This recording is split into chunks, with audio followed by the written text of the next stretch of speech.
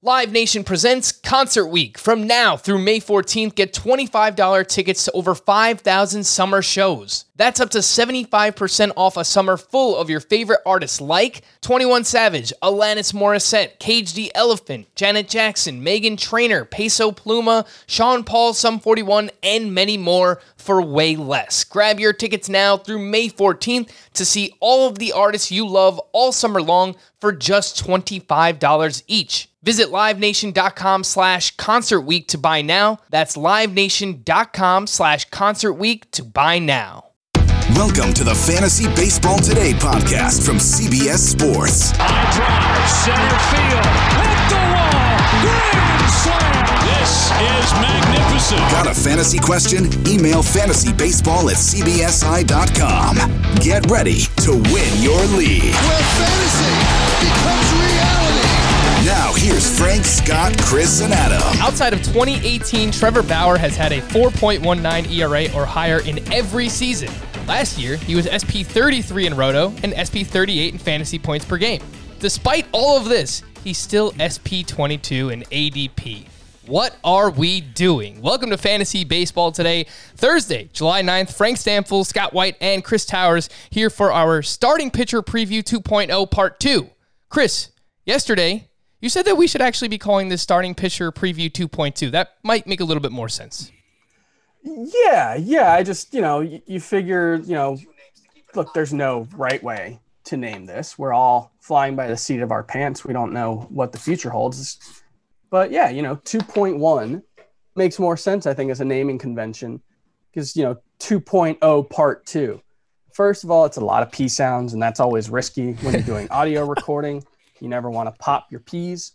But second, it's a real mouthful. It's hard to keep track of. Version 2.1 is the way I would have gone with, but look, nobody asked me, and I don't want to overstep my bounds, Frank. This is your ship to steer.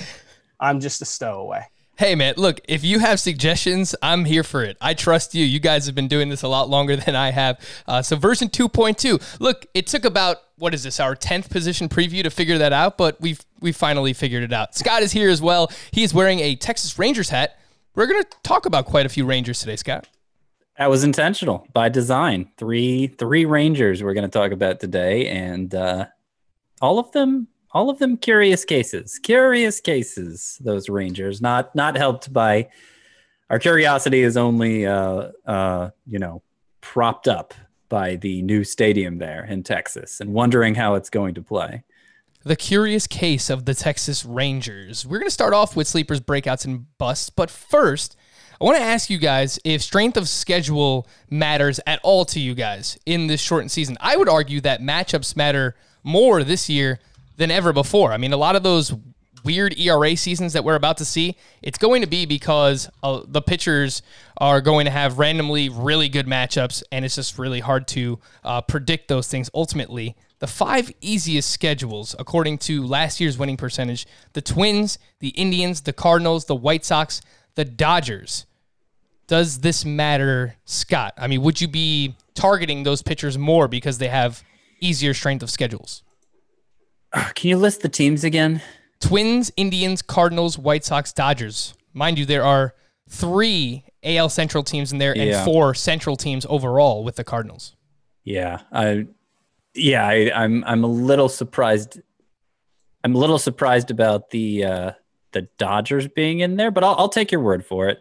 I would agree with you that it'll matter more than ever this year because normally the schedule is pretty balanced. It's never completely balanced, of course, because, teams play their own division more often and interleague play kind of changes things too. But between it being balanced and it being so long, you can't really fixate on any one matchup too much. But obviously it's less balanced and it's much shorter this year.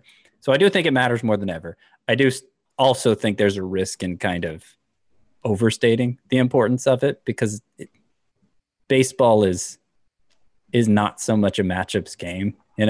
It's not football. And this is a form of analysis that is often visited in football, and it just doesn't work that way in baseball. So it's something to keep in mind. Maybe slightly upgrade Twins pitchers, slightly downgrade someone else, but like you're not totally overhauling your rankings for it. So here's the tough thing about that is like, yes, in theory, push Twins pitchers up your ranks.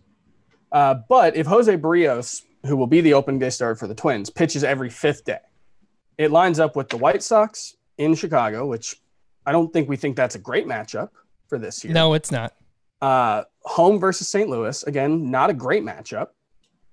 Then he would get the Pirates at home. So that's another one. That's a good one. And then the Royals, but then he would get the Brewers. And so it would be, 3, and it would be at Miller Park. So it would be 3, I think, actually out of his first 5, it would only be 2 good matchups, right? It would be the Pirates and the Royals. And so, that's one where, yes, this is going to matter. Matchups are absolutely going to matter more in a shortened season because if you get a good matchup in a 12-game season, that simply matters more than it does in a 33-game season. Individual matchups don't really matter in a 33-game season because it's all going to come out in the wash overall for the most part. But the way the schedule might actually work out, the Twins actually face the Brewers 6 times in 10 days in a stretch from August 10th to August 20th, 11 days, 6 times in 11 days. It's possible that it lines up that Jose Barrios has to face them twice. That would not be a good thing. So given how much rotations flip-flop, maybe he actually just pitches every 5th day or every 5th game instead of every 5th game. There's a lot of different ways that it could work out. But, I think the point is that there are too many variables for me to really count that. And certainly it would never be enough to move a player significantly. Yeah, and I think that's well said. And I started looking at schedules yesterday, and I realized that I was excited about Twins pitchers, but they don't face the Tigers until late August. And then I think most of their games against the Tigers actually come in September. So, yeah, they might be able to help you in a playoff push or in your fantasy playoffs or down the stretch in a roto league. But you have to get that far first. So just keep these things in mind. Something that I tweeted out earlier, if you're looking for starting pitchers with strong matchups early on, these are teams that will face the Tigers in the first month, multiple series against the Tigers.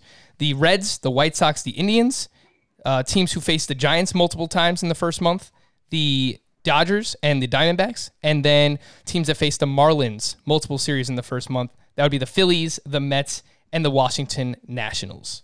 Where I think it's going to come in play more is when you're looking for like 2-start sleepers to pick up off the waiver wire. Like you mentioned the White Sox in there. Maybe like Reynaldo Lopez will be high on the 2-start sleeper list, as opposed to when you're drafting your team and your focus is mainly on how good the player you're actually drafting is. It's funny you bring that up. I remember starting Reynaldo Lopez for a 2-start week last year, and starting Reynaldo Lopez rarely works out well. No, the thing was, I think he put up like 60 fantasy points in a 2-start week last year. You got a good one. I just picked him up for that. I dropped him right after. I was like, wash my hands of the Reynaldo Lopez. That's found money, man. I don't want to mess with this experiment anymore. I got not exactly what I wanted, way more than what I wanted. But yeah. I agree with you there, Scott. Sleepers, breakouts, and busts at starting pitcher. Let's get it started here before we jump into ADP review once again. Scott, your sleeper at starting pitcher. My sleeper at starting pitcher. I didn't have him queued up yet, but I am going to go with I'm going to go with Alex Wood, and I kind of have a renewed enthusiasm for Alex Wood after it waned there briefly. Not really confident in the way the Dodgers were going to handle their pitching staff in a shortened season. But of course, back in March, they declared him one of their 5 starters. They had a lot of choices. They chose Alex Wood, a guy with a 5.80 ERA last year. But of course, that was in an injury shortened season with the Reds. The Dodgers have a lot of familiarity with Alex Wood, and they really like the work he did with Driveline Baseball. The pitching development program this offseason. It has a history of improving pitchers' velocity, and it appears to have done that for Wood. Back in spring training, he was sitting at 92, 93 which was about as hard as he's ever thrown. And in fact, the last time he threw that hard for an extended stretch was the first half of 2017. I think it was the only time he's thrown that hard for an extended stretch. And he was unbelievably good for that stretch. He went 10-0 with a 1.67 ERA, 0.89 whip, 10.8 K per nine. Wood's always been a curious sort of pitcher who has put together amazing stretches. Obviously that was the best and one of the longest, but he's generally been good for a low whip and sometimes decent strikeout totals. But there's been a lot of inconsistency. If he can sustain that velocity over a 60-game season, I think he could be a must-start player for you. I mean, I'm not obviously expecting numbers quite that good, but he could be very good. And the reason I'm kind of emboldened now again is because of the way the Dodgers have talked about him just since players started reporting to camp. Dave Roberts mentioned 3 pitchers who he thought would be ready to go 7 innings the first time out. One was Clayton Kershaw. One was actually Ross Stripling, which is interesting in its own right. And one was Alex Wood. He didn't mention Walker Buehler, curiously. How dare you? Alex Wood. So I think they plan on treating him like a full-fledged starter and not just part of like a piggybacking situation. Scott, the more things change, the more they stay the same. The past couple of days have listened to your starting pitcher previews that you guys did with Adam back in February, and your phone was going off in both of the previews that I listened to then. It had been a while. There was a point, really before Frank got here where it was like a daily occurrence. I know. And I feel like it had been like 3 or 4 weeks since I'd heard it. I got 2 days in a row. We're back. We're starting the Scott White cell phone drinking game again. Got to retrain my peeps. They got to know when I'm podcasting over here. Oh, Mr. Popular, Scott White. Chris, when it comes to sleepers, that starting pitcher, who's your favorite? Oh, there's a lot of options. Are you going with Mitch Keller? Oh, no. I'm going with another Pittsburgh Pirate. All right. So, yeah, I also really like Joe Musgrove. I really like Mitch Keller. They are 2 of my favorite sleepers at the position. And a big part of that, I think a lot of the arguments that Frank is probably going to make in Joe Musgrove's favor will also apply to Mitch Keller, new pitching coach, more analytically minded approach. So I will put that one there, put a pin in it, and actually go with Matthew Boyd, who is starting pitcher number 45 off the board, 157th overall in ADP right now. And I mean, look, you can't get 240 strikeout over a course of a full season, that is. Upside this late in the draft. There's just, can anyone else provide that? I don't really think so. Lance McCullers doesn't have the innings potential for it. That kind of skill just isn't out there. Matthew Boyd pretty much did that last season. What do you had, like 230? No, he might have had over 245, actually. He was an elite strikeout pitcher last season who gave up like 39 home runs. That's way too many home runs, guys. You should not give up that many home runs if you can avoid it. But he probably won't do that again. That's too many home runs to hit. That should probably regress. And he added I don't know if you can necessarily say he added a changeup. I think that's always been there, but he worked on it this offseason. And more specifically in spring training, he shut off a reworked version of the curveball that he kind of ditched last season. And my hope is that curveball can serve a similar purpose to what Patrick Corbin's did when he introduced it in 2018, which was he used it more like you would typically use a changeup. It was almost exclusively against right-handed batters, and it was just to give them another look to avoid that platoon split. And it really, it was pretty effective for him. Matthew Boyd's got great stuff, tons of strikeouts. If he can keep the home run rate to like the 10th worst in baseball, you're probably looking at a must-start fantasy pitcher. Yeah, big fan of Matthew Boyd as well. He had 238 strikeouts last year.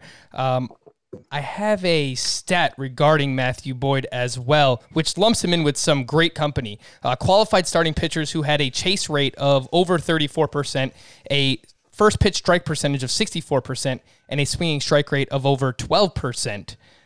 Matthew Boyd, Clayton Kershaw, Shane Bieber, Garrett Cole, Max Scherzer, Joe Musgrove, Justin Verlander, and Jacob deGrom.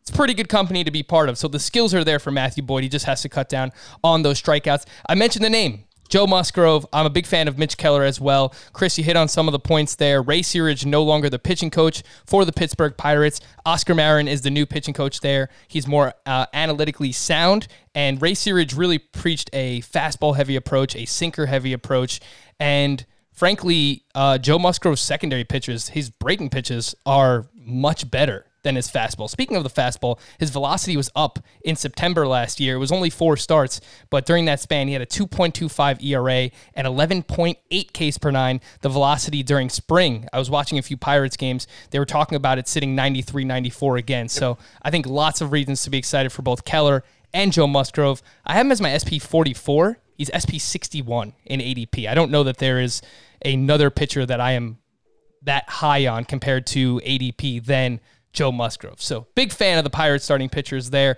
Breakout, Scott, who's your favorite breakout at starting pitcher?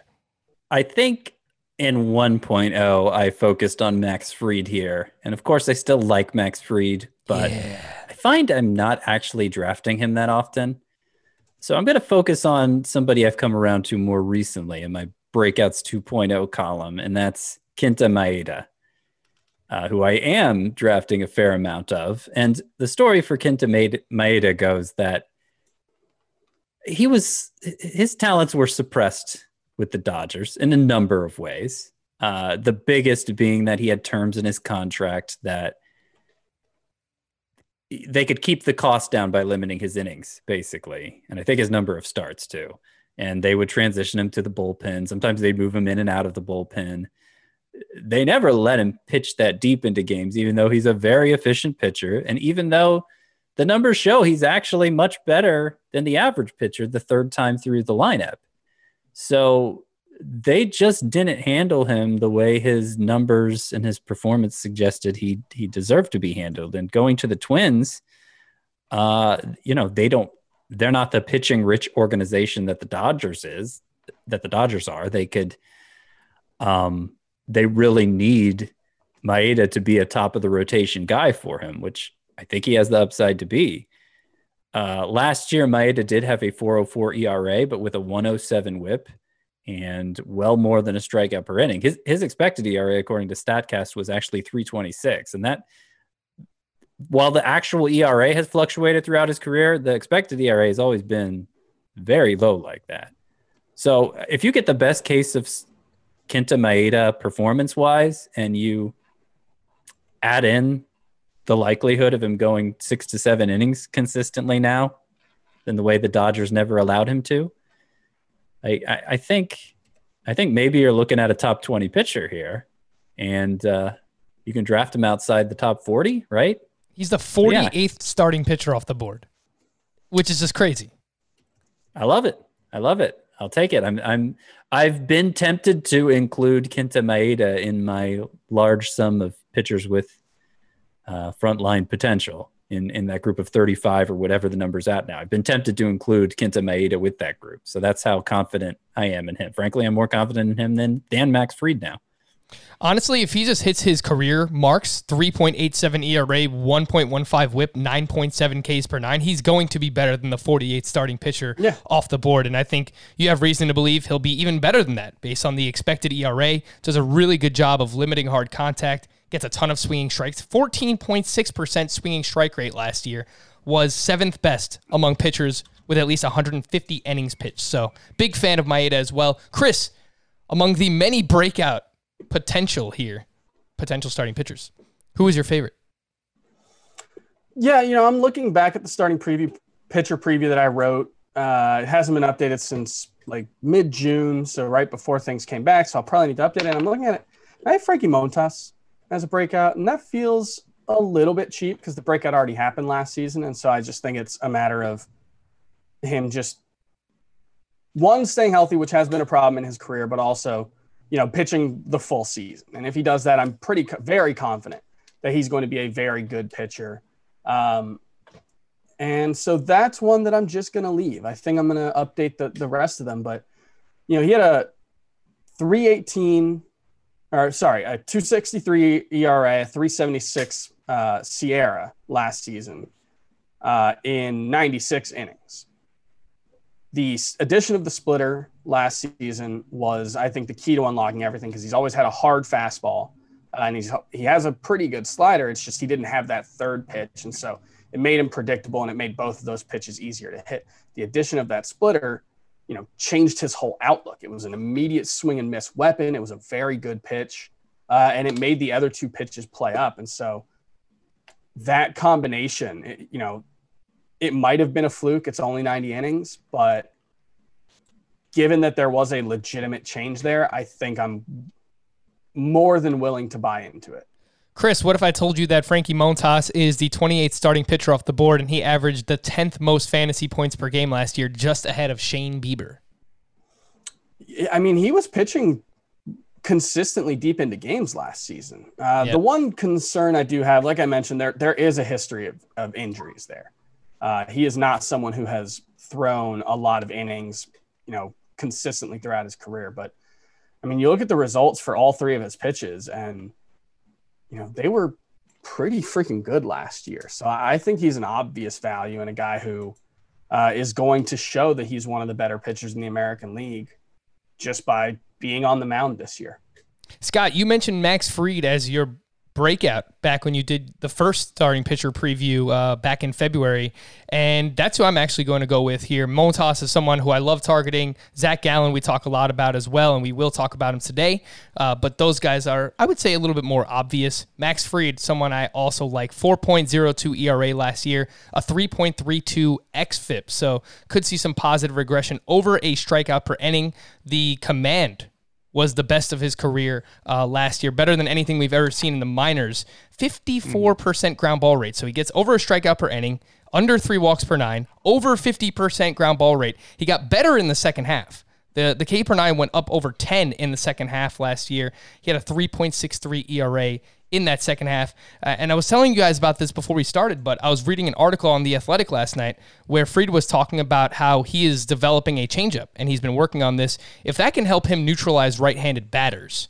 Last year, they hit 281 against him. That could be the key for him. If this changeup can help him get right-handed batters out, then I think you could see him take that next step. It wouldn't surprise me if we're talking about him as, a third or a fourth round starting pitcher next year, taking that, Luis Castillo type leap. And to me, that would constitute a breakout for Max Fried. I agree. The changeup would be a game changer.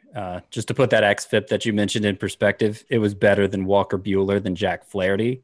So I have a suspicion that those struggles against opposite-handed hitters are contributed to him underperforming his peripherals. Guys, I gave my bust at the top of the show. It's Trevor Bauer. I wrote about it. I've talked about it. I'm not sure what else needs to be said regarding Trevor Bauer. Scott, quickly, who's your bust at starting pitcher?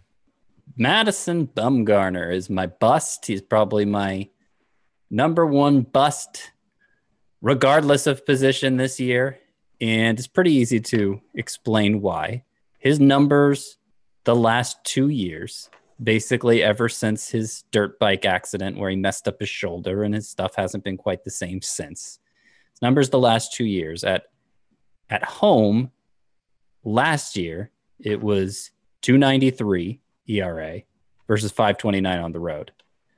2 years ago, 1.63 at home versus 4.97 on the road. Obviously, his home was in San Francisco, the most favorable of pitchers' parks. He's not in San Francisco anymore. He's in Arizona, which is not such a favorable place for pitchers. It's kind of neutral, I guess, but definitely not San Francisco. And doesn't necessarily mean he's going to be his road self at home now, but he doesn't get that big advantage of pitching in San Francisco anymore. And I think that's helped sustain him ever since he lost a little bit of his stuff. So, it's hard to bet against Madison Bumgarner, given that he's the sort of pitcher who tends to rise above what you think he's going to do. Obviously has a history of doing that, but I'm betting against him this year. He's my bust at starting pitcher. Chris, who are you betting against at starting pitcher this season? Oh, this is a really hard question to answer, and this is one of the ones that I think I'm going to change from the starting pitcher preview I wrote earlier this year on CBSSports.com. because there I do have Mike Clevenger, and look, there's no way I'm going to draft Mike Clevenger his spot, but I do think given his ability to limit hard contact and limit damage on contact, even if he's not the guy he was last season, I think he has a pretty high floor. His injury history is not being factored into his price the way it is with some other pitchers. So, but I don't feel super strongly about that as a bust. The other one that comes to mind is Mike. Like, this is one thing that's hard. Like, Mike Soroka is not going to be as good as he was last season. And I'm doubtful he's going to be the number 24 starter, which is where he's being drafted. But it's really hard to actually call many pitchers this season a bust just because I don't see that many bad values. Mike Soroka's probably the closest. Like, I would not feel confident in him as my number 2 starting pitcher. I prefer someone with more upside there. So he's the guy I guess I'm going with, but I think this just highlights how much harder it is these days to actually identify a bust at starting pitcher. For me, at least. Mike Soroka, SP24 off the board, and was a top 20 starting pitcher in both formats last year, SP17 in fantasy points per game, SP20 in Roto. Let's get into our ADP review, and we'll start right there. Mike Soroka is one of the pitchers we were about to talk about. Round 7, Jose Barrios. He's going on that 6-7 turn. Trevor Bauer, talked about him a little bit. Round 7. Round 8, Brandon Woodruff, 85.6. Mike Soroka. We actually got an email yesterday from Ryan Hart. He said, you guys like to sing Luke Weaver. That's more Adam's thing, so I kind of stole it. I did pretty well with that. But he said, why don't you guys ever go, Mike Soroka? It's a fair question. Do. Mike Soroka's ADP, 88. Corey Kluber, 93.8. Sonny Gray, 95.6. And I'm just going to throw James Paxton in this mix based on his NFBC ADP in the month of July is 95. So right around Sonny Gray, and he's being drafted in this round 7, round 8 range again. Scott, does that make sense? James Paxton, the last name that I mentioned there, should he, obviously he had the surgery on his back. It was back in February. He was expected to miss the first maybe month of the season, maybe even more than that. But now he's healthy. He's ready to go. Should he be drafted in this round 7-8 range among the names that I mentioned? I think I have him right around here, I guess. I might quibble with the exact spot for James Paxton. You have Paxton SP28, so just behind this group. Right. And you know, he did some things performance wise last year. He didn't live up to expectations in his first year with the Yankees, especially the increase in walks was curious. And, you know, he missed some time with injury. You wonder how much that contributed to it. But, you know, going back to his last couple of years with the Mariners, he was a player who we thought had the potential to contend for a Cy Young. I mean, the strikeout to walk ratio was among the best in baseball. And he still certainly showed that strikeout potential last year. So if we're confident he's healthy now and we're not as concerned about him missing time in a shortened season because he's a pitcher who has yet to deliver 180 innings in a season, you know, but you that kind of normalizes in a 60-game season. So I could definitely understand the enthusiasm for Paxton this year, and I might even share in it if he totally performed up to expectations last year. I'm playing it a little cautiously there because I'm not as confident in the performance for Paxton as I once was. The one thing you can depend on him for is strikeouts. As you mentioned, Scott, over the past 2 seasons, an 11.4 K per 9 for Paxton was 5th best among qualified starting pitchers. Maybe not qualified, actually. I don't know if he would have qualified because he's dealt with so many injuries. But 14.2% swinging strike rate was 8th best among that time. But the ERA, a little bit higher, and the whip, a little bit higher. Again, pitching in Yankee Stadium. Chris, this group, Barrios, Bauer, Woodruff, Soroka, Kluber, Gray, Paxton. Fill in the blank. I would feel comfortable with one of these starting pitchers as my SP blank. I would be comfortable with Sonny Gray as my SP2. And I have drafted Corey Kluber as my SP2. the word comfortable obviously does not factor into the conversation with that one, however. So the rest of them, it would be more like 3, probably. I think it's probably 3 for me for all of them. I mean, if you get one of these guys as your SP4, that would be fantastic, but then that means you're probably spending 4 of your first 7 or 8 picks on starting pitchers, which might be overdoing it a little bit. Scott, who is the pitcher you find yourself drafting most from this group? It's Gray. There's been a lot of focus on how dominant Jack Flaherty and Yu Darvish were in the second half last year, but Sonny Gray was right there with them. Sonny Gray, to close out the season, had the same kind of amazing numbers. I'm trying to pull him up quickly here. 194 ERA, 0.95 whip, 11 K per 9 over his final 15 starts.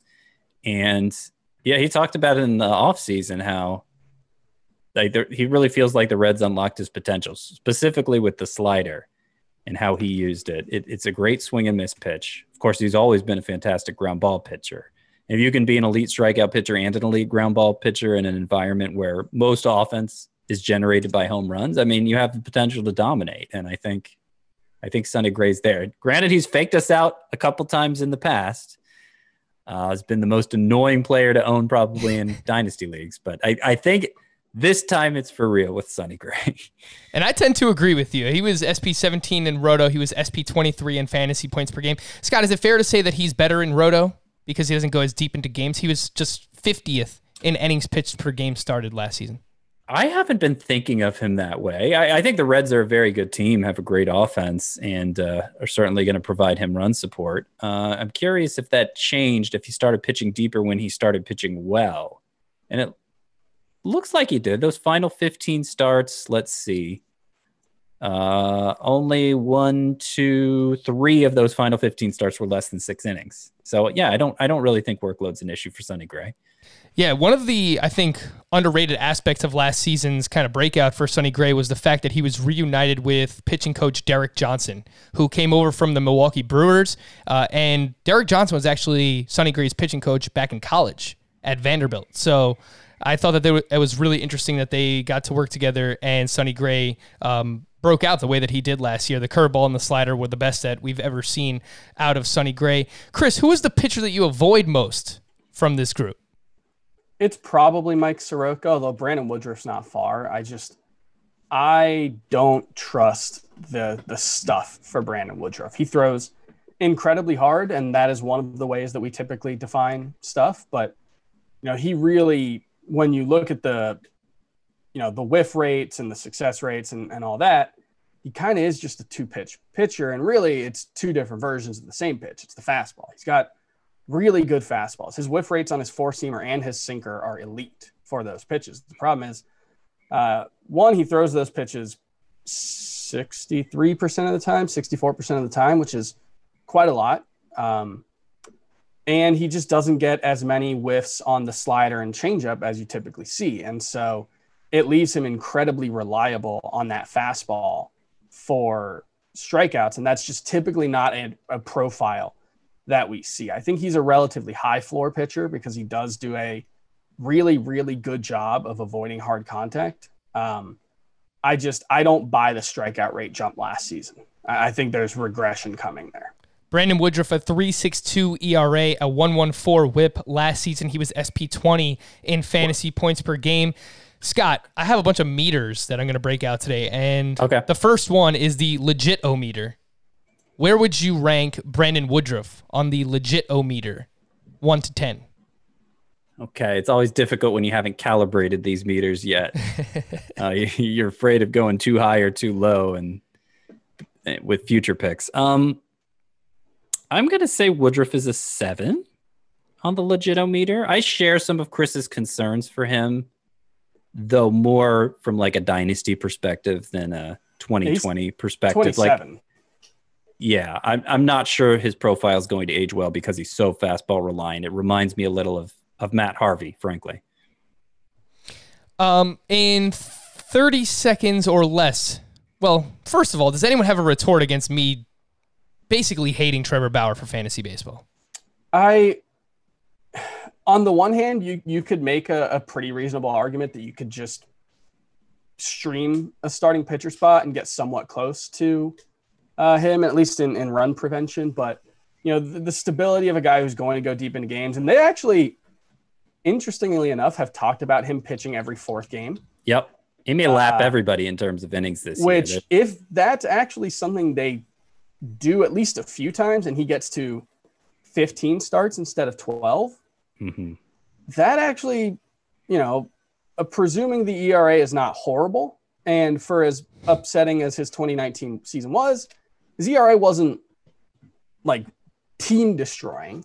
And if he gets it into more like the high threes rate, that kind of inning surplus with his strikeout rate and, the fact that he's usually decent at whip could be very, very valuable.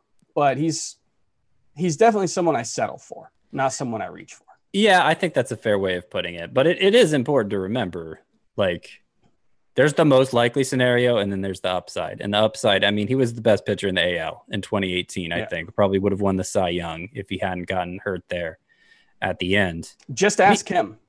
And even last year, before he got traded to Cincinnati, he had a 3.79 ERA, 1.21 WHIP, 10.6 K per nine.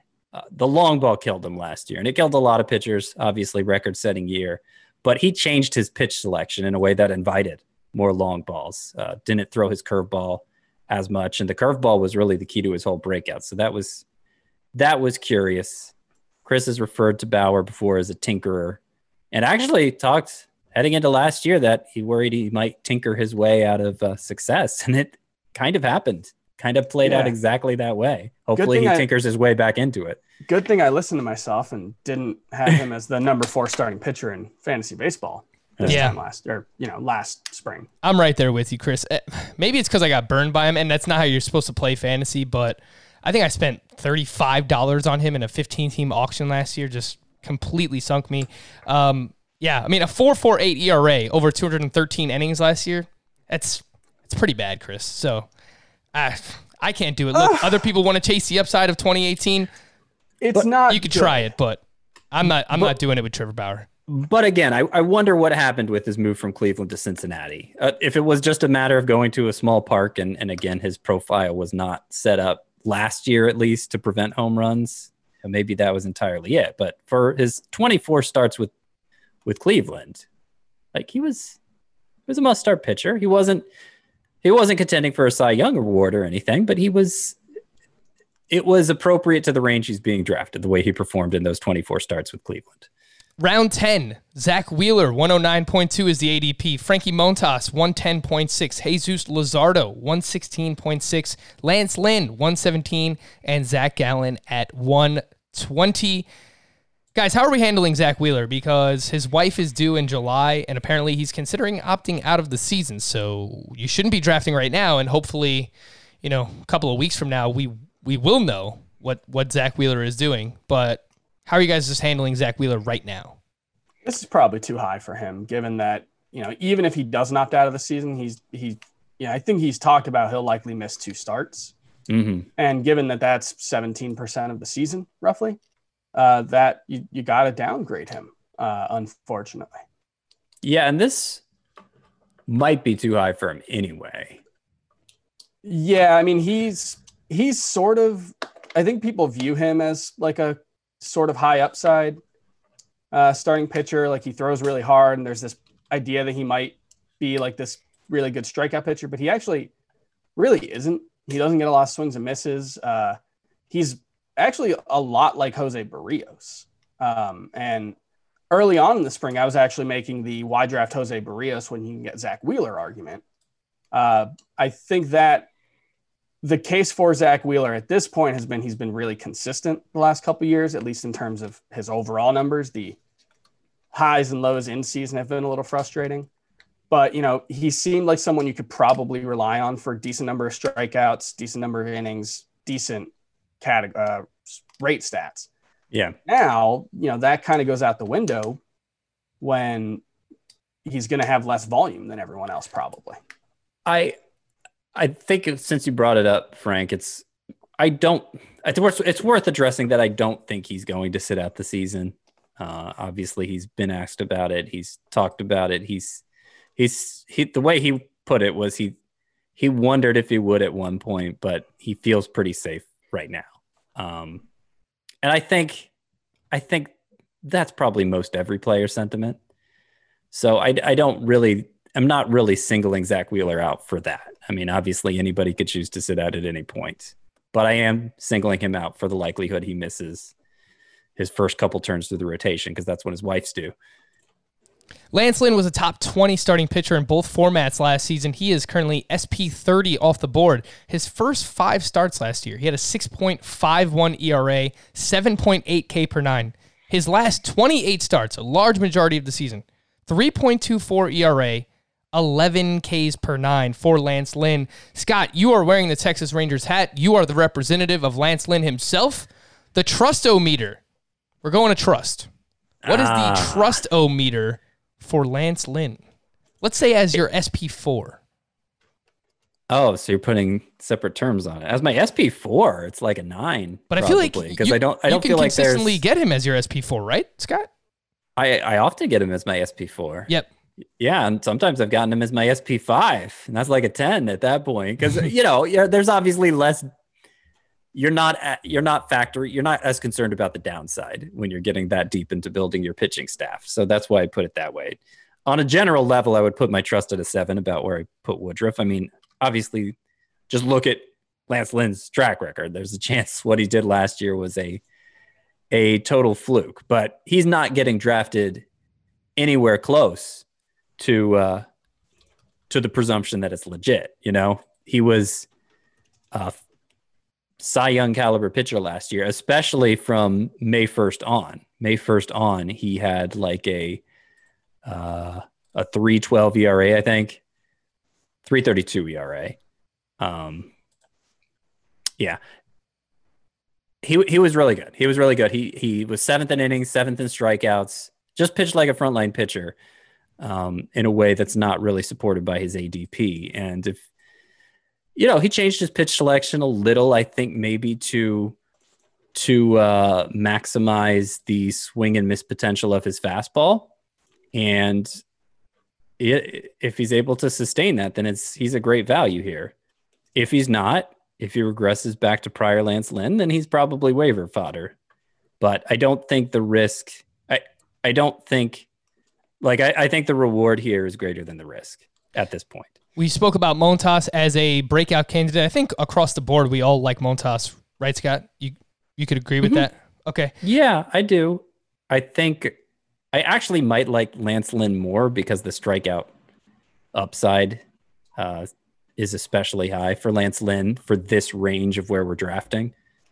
But yeah, I like Montas. I'm mostly buying into that with the introduction of the splitter. We addressed the Luzardo situation at the top of yesterday's show. If you want to go back and listen to that, Zach Gallen, Chris, I know that you're a big fan as well. In 30 seconds or less, tell me why he is a breakout candidate this season. He's a guy who, for one thing, unlike a lot of young pitchers, he's ready for a full workload. He can go deep into games. He's got 4 pitches that he can throw in any count to any batter, and all 4 of them rated out pretty well last season. He's got the fastball, curve, cutter, and changeup. And I think he's just better than what he showed in the majors last season. I think some people will look at the ERA being a lot lower than the peripherals, the FIP, the Sierra XFIP, et cetera, and say that there's regression coming. However, I would counter that, he had uncharacteristic control problems in the majors last season, and really it was just 2 starts. I think it was consecutive starts where he walked 5 in one and 6 in the other. Other than that, he had the same very good control he's had his entire professional career. So I really don't think there's that much risk there. And I think the upside is he can be a top 12 pitcher. Mercy! That was a minute. You had 30 seconds, Chris. How dare you? I mean, honestly, that's on you. You're the guy with the button. I know. I always feel bad cutting you guys off because you're making good points. Don't ever feel bad about cutting me off. All right, I'm going to promote a few things real quick. Subscribe to our YouTube channel. You can see Scott in his fantastic Texas Rangers hat. I am wearing a Pittsburgh Pirates baseball shirt, and Chris has a beautiful yellow mustard shirt on today that you could see only on our YouTube channel, Fantasy Baseball Today. Go to YouTube, just throw Fantasy Baseball Today in the search, and you'll be able to find us. And reminder that you can listen to us on any podcasting platform, but specifically on Spotify. You can follow us there, and we have playlists set up for our position previews and for all of the mock drafts that we have spoke about on this podcast. All right, we come back. We will get into rounds 11 and on in ADP here, Fantasy Baseball Today. Robert Half research indicates 9 out of 10 hiring managers are having difficulty hiring. If you have open roles, chances are you're feeling this too. That's why you need Robert Half. Our specialized recruiting professionals engage with our proprietary AI to connect businesses of all sizes with highly skilled talent in finance and accounting, technology, marketing and creative, legal, and administrative and customer support. At Robert Half, we know talent. Visit roberthalf.com today. Round 11 in ADP looks like this. Madison Bumgarner, 121. Dinelson Lamet, 122.8. Eduardo Rodriguez, 125.2. Carlos Carrasco, 125.8. Hyunjin Ryu, 127.8. Shohei Ohtani, 128.2. Max Fried, 132. A lot of pitchers going in this round, around this range for starting pitchers. Scott, let's start off with this. I've got another meter for you. You ready? Mm-hmm. The breakout-o-meter for Dinelson Lamet. Where does he rank on that meter? I have him in my breakouts column, so it should be a pretty high number. I'll go with 7 again. I do think some in the community, the fantasy baseball community, are maybe a little too confident in his breakout potential, considering he's basically a 2-pitch pitcher who I don't think we can be totally sure is going to deliver the kind of workload that would make him a must-start player. But there's obviously tons of strikeout potential for Dinelson Lamet. And his first full year back from Tommy John surgery, he could be a pretty big deal. Eduardo Rodriguez has tested positive for COVID, which means I would say his status for opening day is probably in doubt. At least it's in question. And I think that there were already reasons to be skeptical of him. Last year, he had that big second half, but if you look at the underlying numbers, he actually walked more batters during that time. His xFIP was not great, so I think it's a little bit fluky what we saw from Eduardo Rodriguez in that second half. Chris, Shohei Ohtani, is he a roto and head-to-head categories only pitcher for you? Because in head-to-head points, I just don't know how much volume he's going to give you on a per-start basis. Shohei Ohtani, for me, is a daily league only guy. Okay. Unless you play in a format that gives you both points for hitting and pitching at the same time in a weekly league, which none really do that. Unless you draft 2 different versions of him. He made a sim league start or a sim game start yesterday, and it was really bad. And that doesn't necessarily mean, he will be bad, but he threw 15 of 51 pitches for strikes. He had that is really Scott, bad. was it 6 8 or walks. 8 walks? 8 walks in 3 innings. Yeah. Wow. Look, the guy's coming back from Tommy John surgery, and usually that goes well. But it doesn't always go well. He made it through 60 innings in the majors before needing Tommy John surgery. I think he's going to be very good eventually, but there's absolutely no guarantee he's going to be very good right now. And I don't think there's any guarantee that you're going to get a lot of volume from him. You're certainly almost never going to get any 2-start weeks out of him because, the Angels are probably going to stick with him pitching every 6th day and every 5th rather than every 5th day. Yeah. And so it doesn't seem like there's any room for profit in a weekly league in either roto or head-to-head points. Like, in order for him to, especially even in roto, in order for him to really provide a ton of value as your 128th overall pick, that's probably your starting pitcher 4 range. He's going to have to be one of the best pitchers in baseball on a per inning basis. And there's just not a lot of margin for error at that cost. Scott, Carlos Carrasco last year, his first 12 starts, he had a 4.98 ERA. The underlying number is still pretty good, though. 3.48 xFIP, a 10.9 K per 9, 1.5 walks per 9. So the underlying numbers for Carrasco were good. And it comes out that later on we find out he was obviously diagnosed with leukemia, and he returned to the bullpen later on in the season. We had some doubt, some question marks as to whether or not he was actually going to play this season because of everything that's going on regarding COVID. As of now, it seems like he's going to be good to go. He has SPARP eligibility as well.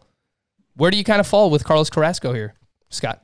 I'm not eager to draft him myself, but I didn't see much skills decline last year either, for as bad as the numbers are. It's the concern with Carlos Carrasco is entirely how he bounces back from his leukemia battle. And then, there's the added risk of him needing to drop out at some point since he is a higher risk individual. But yeah,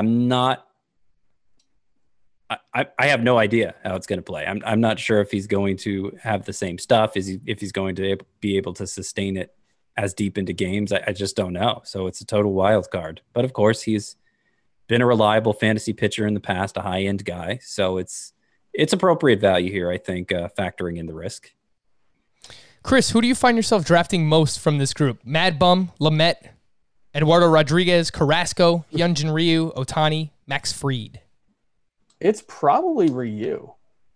I get the most or the least. The most. Yeah, I agree. Has the hate gone too far for Ryu?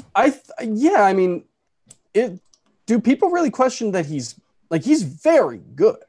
Last 44 starts, he has a 2.21 ERA. But even before that, injuries have been a real concern, although it rarely was arm issues. I believe it was more like groin and lower leg issues. Yeah.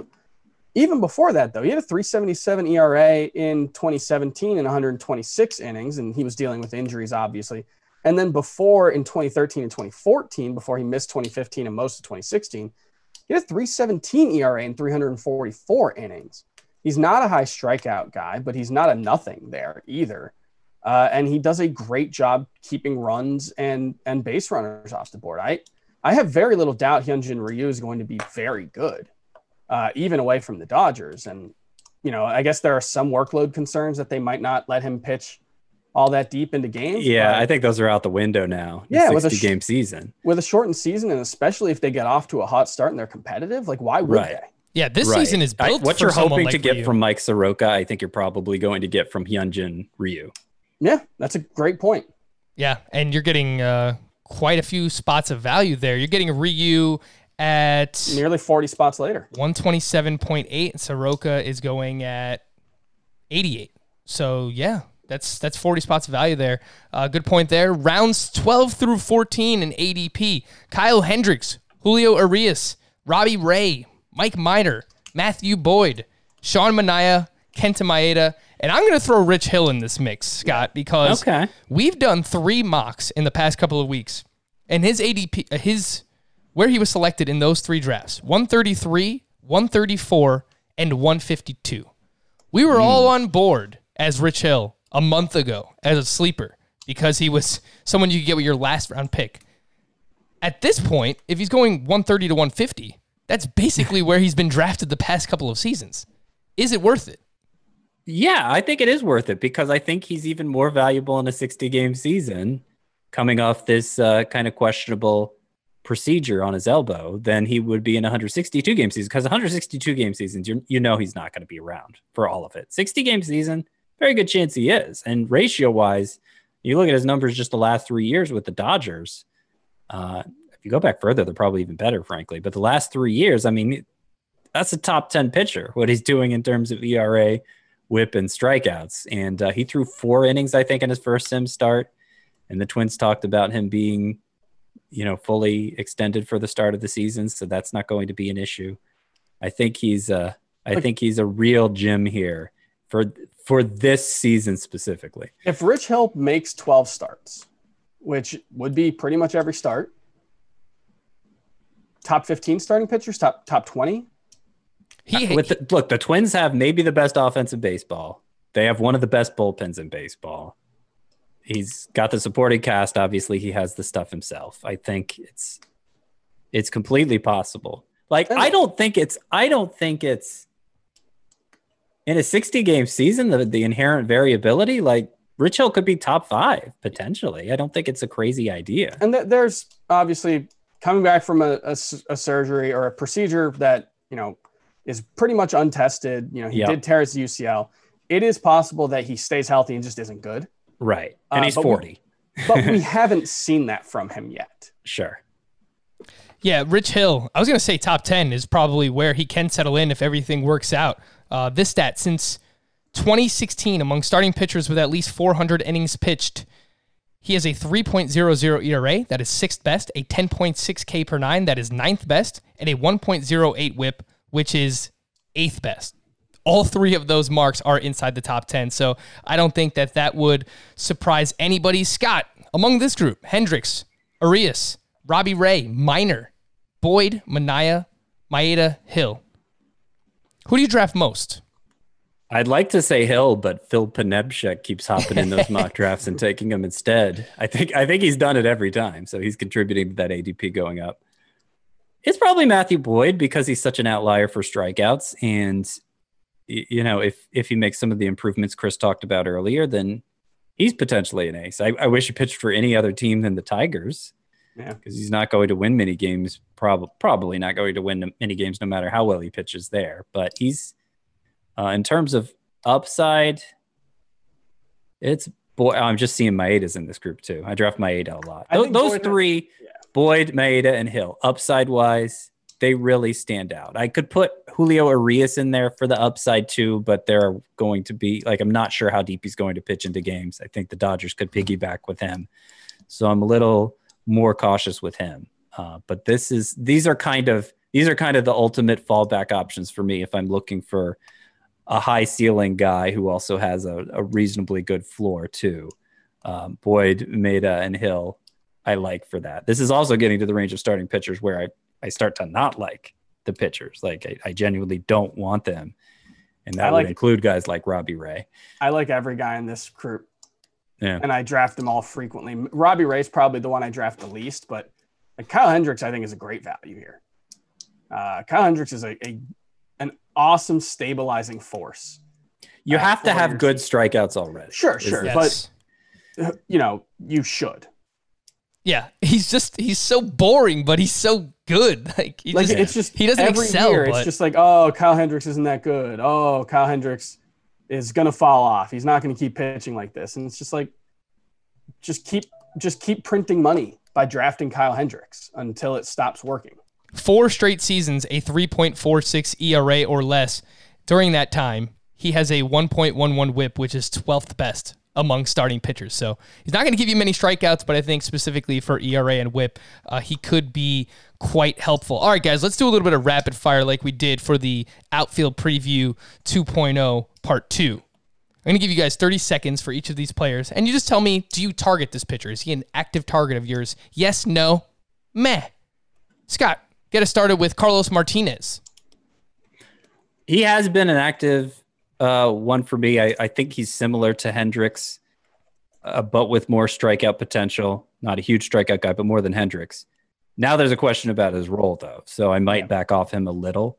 I still think he has the leg up in that 5th starter competition, but they're keeping their options open since he was delayed arrival for camp. They want to see how he looks and how built up he already is.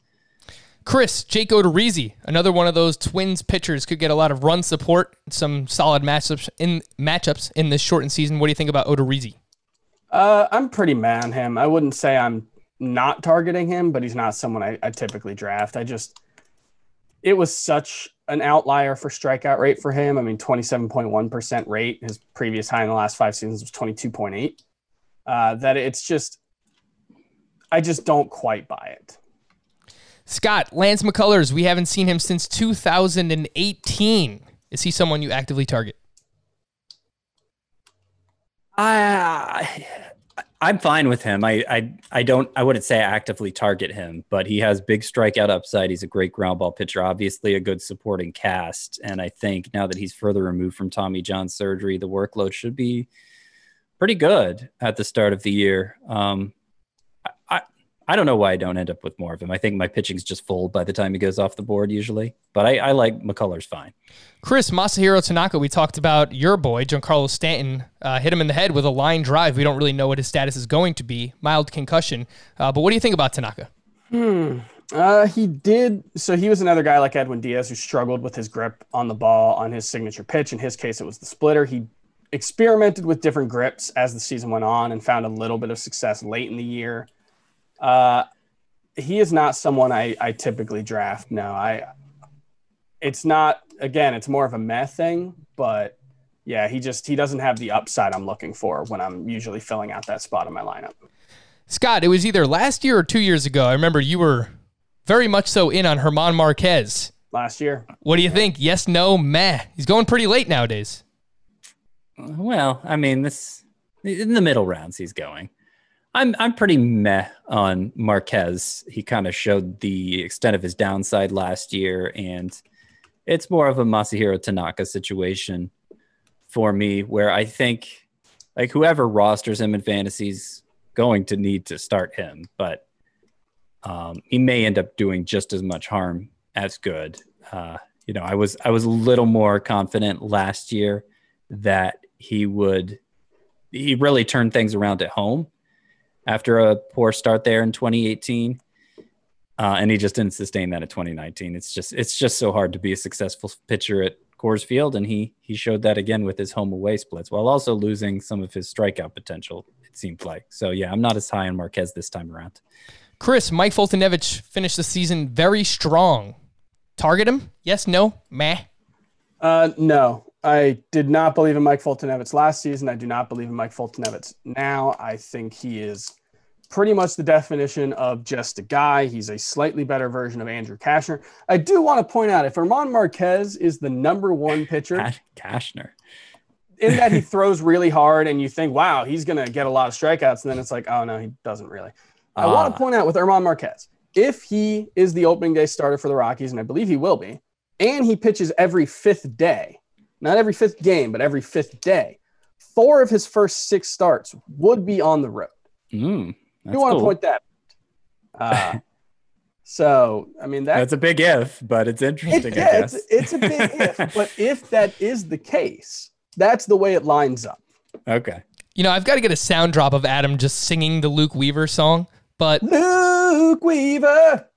Who needs Adam when we have Chris who can sing it for us? Scott, what do you think? Luke Weaver.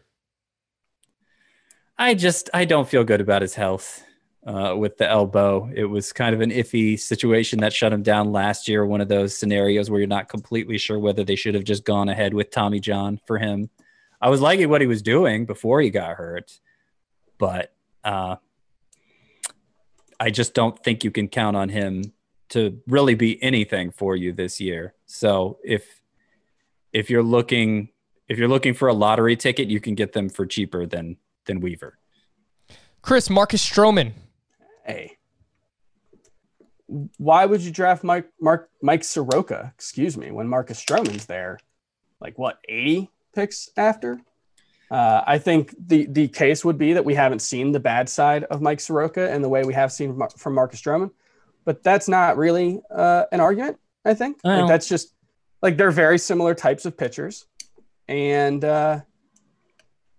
you're going overboard with the Soroka shade here now. I'm going to start to get offended on his behalf. Well, we know Stroman is a bad source of whip. Like even at his best, he's bad for whip.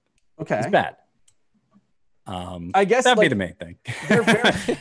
I guess I just look at them. They're very similar types of starting pitcher. And a lot of. Why would we necessarily think Mike Soroka will be a drastically better version? It's because he was better last year. I don't think it's just that. Was 21 years old last year. Right. So I don't know that we really know who Mike Soroka is going to be fully yet. But right now he looks like a better version of Marcus Stroman, a more how's Marcus Stroman in terms of throwing strikes? Because Soroka is one of the best, at least as far as we can tell. at limiting walks. Marcus Stroman's first Marcus pitch, Stroman's not a good control. He's he's slightly very better bad. than average in terms of walk percentage. Yeah, so that contributes to the whip there. Yeah. Ground ball pitchers tend to give up more hits, and maybe Soroka will this year. But like Stroman, if you get a 1.25 whip from him, it's like it would be the best he's ever done since his rookie season. Yeah, I guess my point is just that I don't see much upside with Mike Soroka. And if you're looking for that profile, I don't think that's a profile worth paying up for. Mercy! All right, guys, we're going to wrap there. But on tomorrow's show, we will get into some of these late round names. There's like 10 more names I wanted to do with the rapid fire, and there's just a lot of upside starting pitchers late that we need to get into. So we will talk about that on tomorrow's episode with our mailbag as well. For Scott and Chris, I am Frank. Thank you all for listening and watching on the Fantasy Baseball Today YouTube channel. We'll be back again tomorrow. Bye-bye.